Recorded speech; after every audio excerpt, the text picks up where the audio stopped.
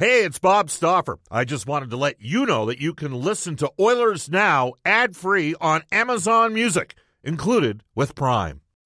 When you need mealtime inspiration, it's worth shopping Kroger, where you'll find over 30,000 mouth-watering choices that excite your inner foodie. And no matter what tasty choice you make, you'll enjoy our everyday low prices, plus extra ways to save, like digital coupons worth over $600 each week. You can also save up to $1 off per gallon at the pump with fuel points. More savings and more inspiring flavors make shopping Kroger worth it every time. Kroger, fresh for everyone. Fuel restrictions apply.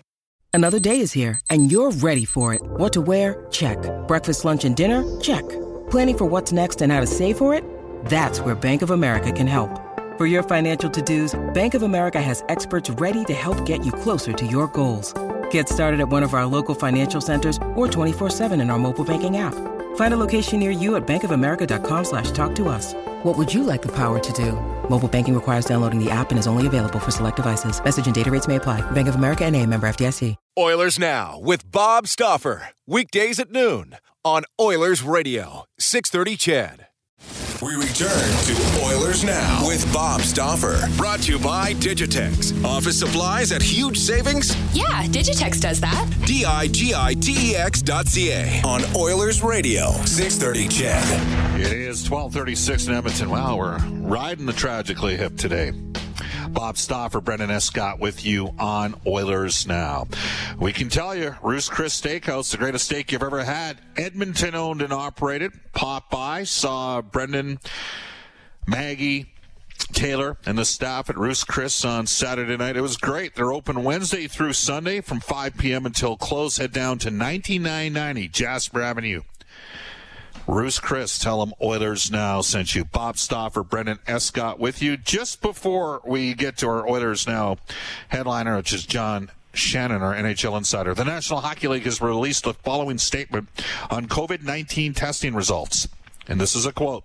As of Monday, June 29th, the NHL has had an excess of 250 players report to club training practice facilities for optional participation in Phase 2 activities.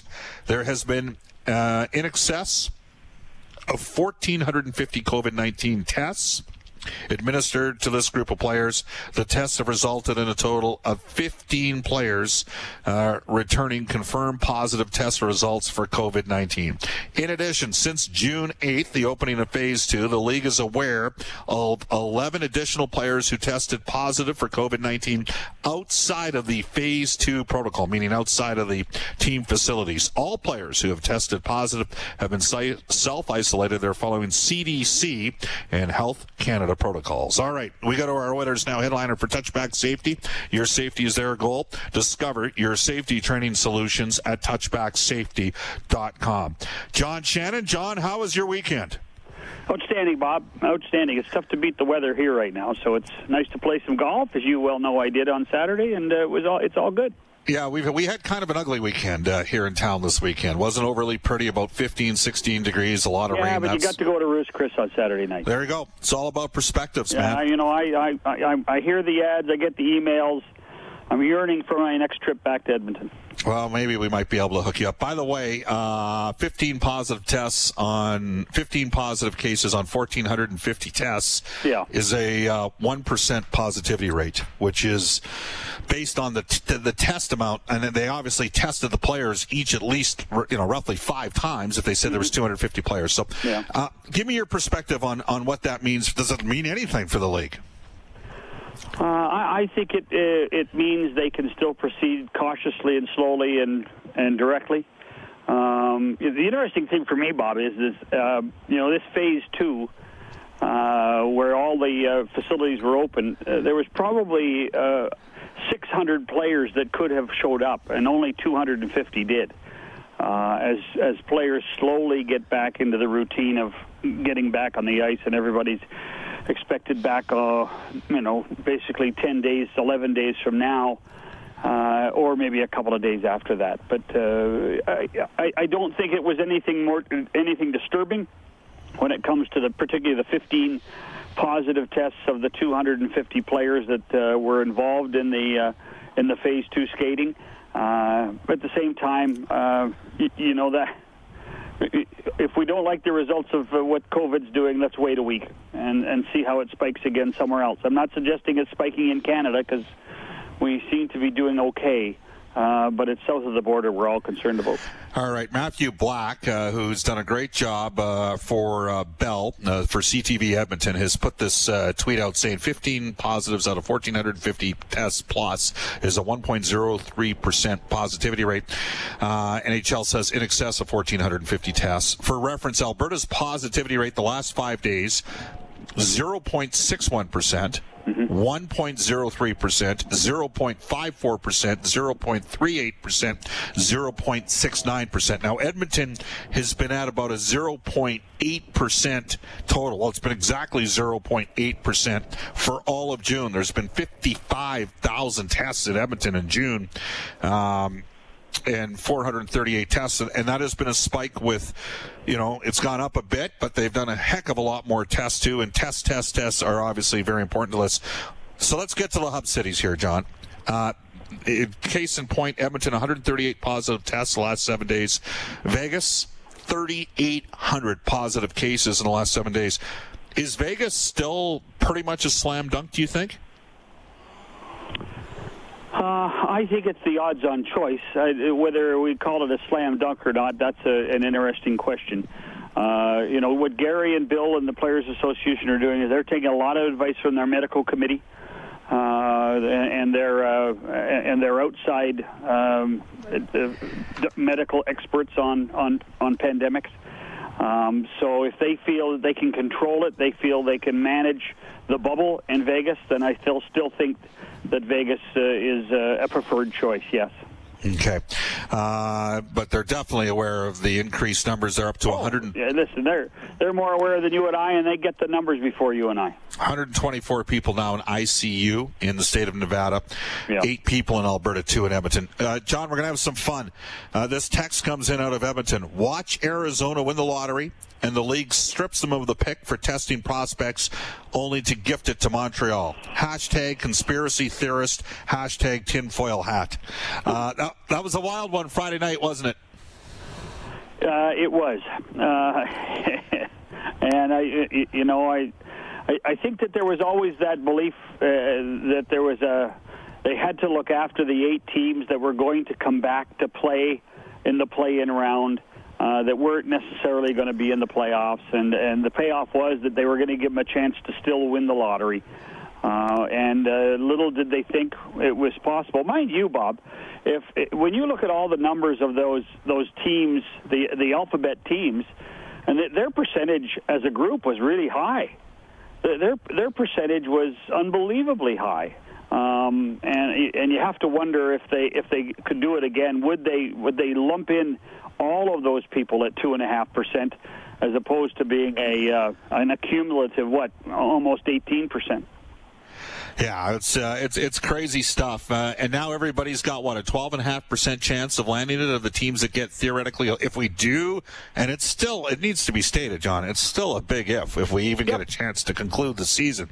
But it certainly made for some interesting times on Friday night. What do you think? Do you think there's any chance Ottawa gets a little busy here? I wouldn't be surprised to see Pierre move one of the picks. I think he's probably got his eye on one guy, and then thinks he could probably improve for the 2021 season. So I wouldn't be surprised if he's dangling the second of his first round picks. I think at number 5 to someone. It would not surprise me at all. He's never been shy of wheeling and dealing. And if that can make his team better in the short term, while his young guns are still growing and playing so well, like Shabbat and Tkachuk, to me that would make a little bit of sense. Yeah, absolutely. We're joined right now by our NHL insider, John Shannon. John,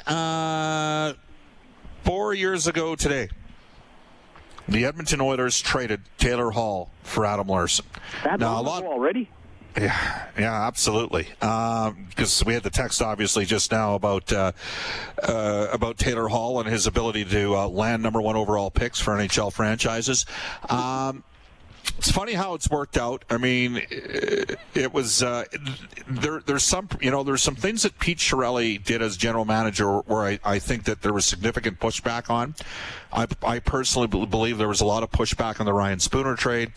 And internally, and I also believe a fair amount of pushback on the Drake Caggiula for Brandon Manning trade. The Taylor Hall trade, though, I do sense, and I know that you've got your tentacles into the Oilers organization as well.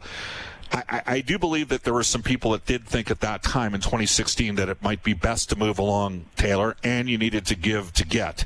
And maybe the thought process was that Larson had a higher offensive ceiling than he's ultimately chosen. Now, Adams had one pretty good year, a tough year. He was just rounding back into form when we got shut down. Just give me, now that we've had 4 years past the date of the trade, your overall assessment on things. Well, when you consider, it appears now that they've both been hit badly with injury, both of the guys. They've both made the playoffs once. Certainly Taylor's Hart Trophy year was something that Oiler fans could either lament or celebrate, depending on which side of the coin you're on.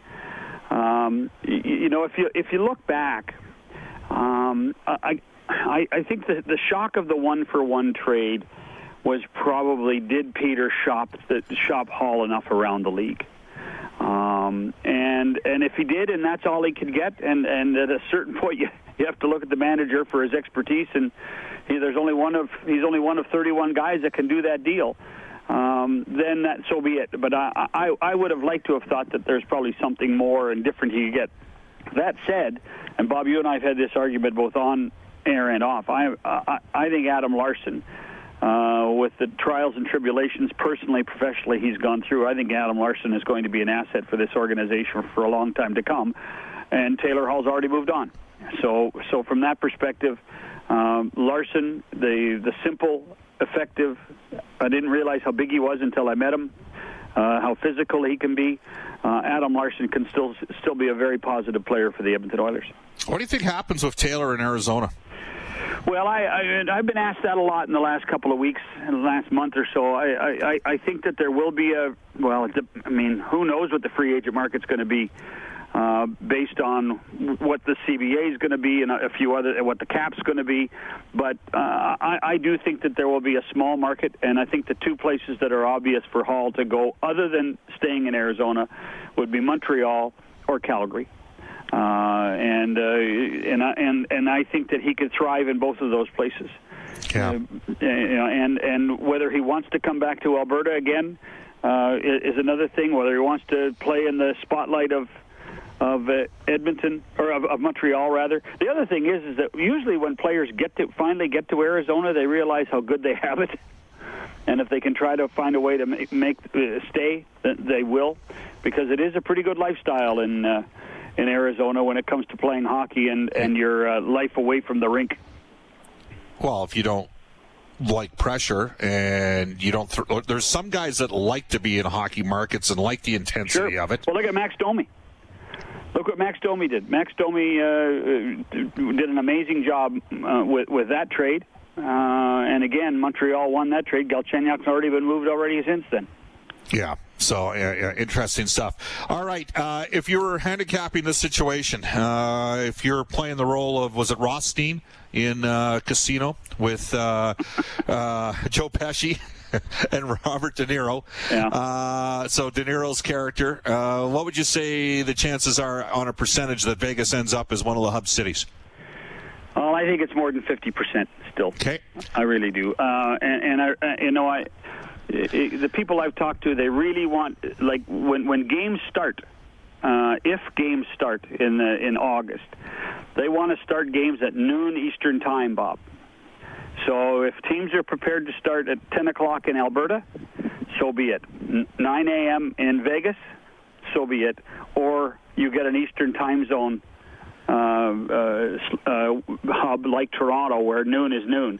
That, to me, is the one thing I think that's holding this up. They want to try to make sure they have an Eastern time zone hub because of when they want to start games. Because you're going to get 5 games a day, Bob. And there's going to be a little bit of an overlap. It's going to be closer to the March Madness and the NCAA basketball tournament. And so they want to start at noon Eastern time, no matter what, come hell or high water. And if that means you start at 10 a.m. in Edmonton, you do. Did you see that movie, by the way, Hell or High Water? Yeah, a long time ago. Yeah, good movie. The one thing is that there's so much of all of this stuff, and I know we got to go, but there's so much of all of this stuff tied together, whether it's the Phase 3, Phase 4 return-to-play rules, whether it's the new CBA, whether it's all the bonuses that are supposed to be due on July 1st, more than $300 million. You and I talked about this a couple of weeks ago. There are so many things now tied together. It's like a Rubik's Cube trying to do this deal. And I think that's one of the reasons why the hub cities have been held up. Yeah, absolutely. John, great stuff. Thanks for your time. We'll talk Wednesday. Fair enough. It is 12:50 in Edmonton. We'll take a timeout. You're listening to Oilers Now. Hi, this is Zach Cassian from your Edmonton Oilers, and you're listening to Oilers Now with Bob Stauffer on 630 CHED. And welcome back, everybody. Bob Stauffer, Brendan Escott with you all season long. The Oilers Now Injury Report is brought to you by James H. Brown Injury Lawyers. When accidents happen, go to jameshbrown.com. Trent Brown, Jim Brown, the gang at James H. Brown. All right, we're going to go into the Ashley Fine Floors text line at 780-496-0063. Herm, who spent years working in the Western Hockey League, says, Bob, you need to ask yourself something about the Hall and Larson trade. Taylor was made available around the league, correct? He's been moved again, and maybe Arizona does not sign him. Question, as top players usually sign with their teams if they are valuable. Well, Herm, I can tell you right now, if Hall had wanted to sign in New Jersey, he would have signed there. That was part of the reason why they moved him. I'm not sure what's going to happen in Arizona. I think Taylor Hall is an elite winger. He does drive play 5-on-5. He's not as good a player as McDavid or Draisaitl. 5-on-5, the numbers would support Hall being, at least to this point in his career, a more dynamic player than Ryan Nugent-Hopkins, though since Nugent-Hopkins has moved to the wing, and even if you can include the end of the 17-18 season, Ryan's had some pretty good numbers there as well. He will be coveted if he goes out there in the market. Bob, you don't need an Eastern hub. Just start the games early. A 6 o'clock start here works for all time zones. Again, and that's kind of what John Shannon's indicating. Out of a percentage, I'd say that, Vegas is probably 75% chance they're going to get this. Toronto's probably at, out of 100, they probably got about a 60% chance. Don't add up the percentages because you got to do 3 teams. Edmonton, I would think is I just think because of Vegas and because Toronto's in the East, I think Edmonton's spot has to come at the expense of Vegas. That's my own personal impression. Frankly, if I'm the league, I'm very concerned about what's going on down in the United States. Players have to be concerned that are reporting to places like Tampa Bay, like Florida, and like Dallas. I think that's a given. 780-496-0063. N has texted the show to say, so the question is, why Vegas? Why is it so attractive? Are they paying for it? Makes no sense for men. Well, I think we've discussed this before. There's a thing called a stupidity tax when you go to Vegas. And people go there and they spend money. And maybe that allows the state of Nevada to play a little bit differently than some other states. It turns out you'd be naive to believe that there isn't some, maybe a break or concession on, if they give up an entire hotel, like an entire resort, can they get the players and their families there for the guys that bring their families? How much of a break are they giving on that sort of thing? I don't know. Is the downtown Las Vegas Business Bureau writing a check? Many of you would remember early in the days of coronavirus, the mayor of Vegas went on CNN and had a very freelance view on coronavirus and got absolutely crushed. Of course, that was CNN, which, tends to have, in comparison to maybe a Fox, a considerably more left perspective than Fox would have, which would be considerably right, and maybe somewhere in the middle, closer to the middle, might be something like ABC or CBS. Again, you can text us at 780-496-0063. Camrose Flint here says, Bob, hub cities and Canadian cities in general, the NHL should keep that in mind, that majority of their players are still Canadian. The league owes Canada. The league would also argue that they've done their part to keep a couple teams in Canada with the Canadian Assistance Program 2001 to 2004, though during that time the Edmonton Oilers and the Calgary Flames and the Ottawa Senators were under explicit order from the Hawks in the league, which would be like Ed Snyder in Philadelphia, Jeremy Jacobs in Boston, like, don't be outspending us for free agents. Of course, once we got out of the 05-06 lockout, there was no problem for teams that were receiving money from revenue sharing to be outbidding teams that were contributing to revenue sharing for free agent players. And for the record, the Oilers have contributed all but 1 year since the 04-05 lockout. Basically, the top 10 or 11 teams in the league contribute to revenue sharing.